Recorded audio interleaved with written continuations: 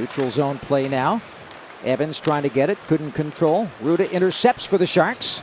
And at the end of his shift, he'll just back a high one into the offensive zone. It bounces out in front. The Sharks score! Luke Kunin takes advantage of a turnover all by himself in front. He couldn't believe the puck was there, and he snaps it past Montembeault. That's a big goal for Kunin and the Sharks. San Jose takes the 1-0 lead.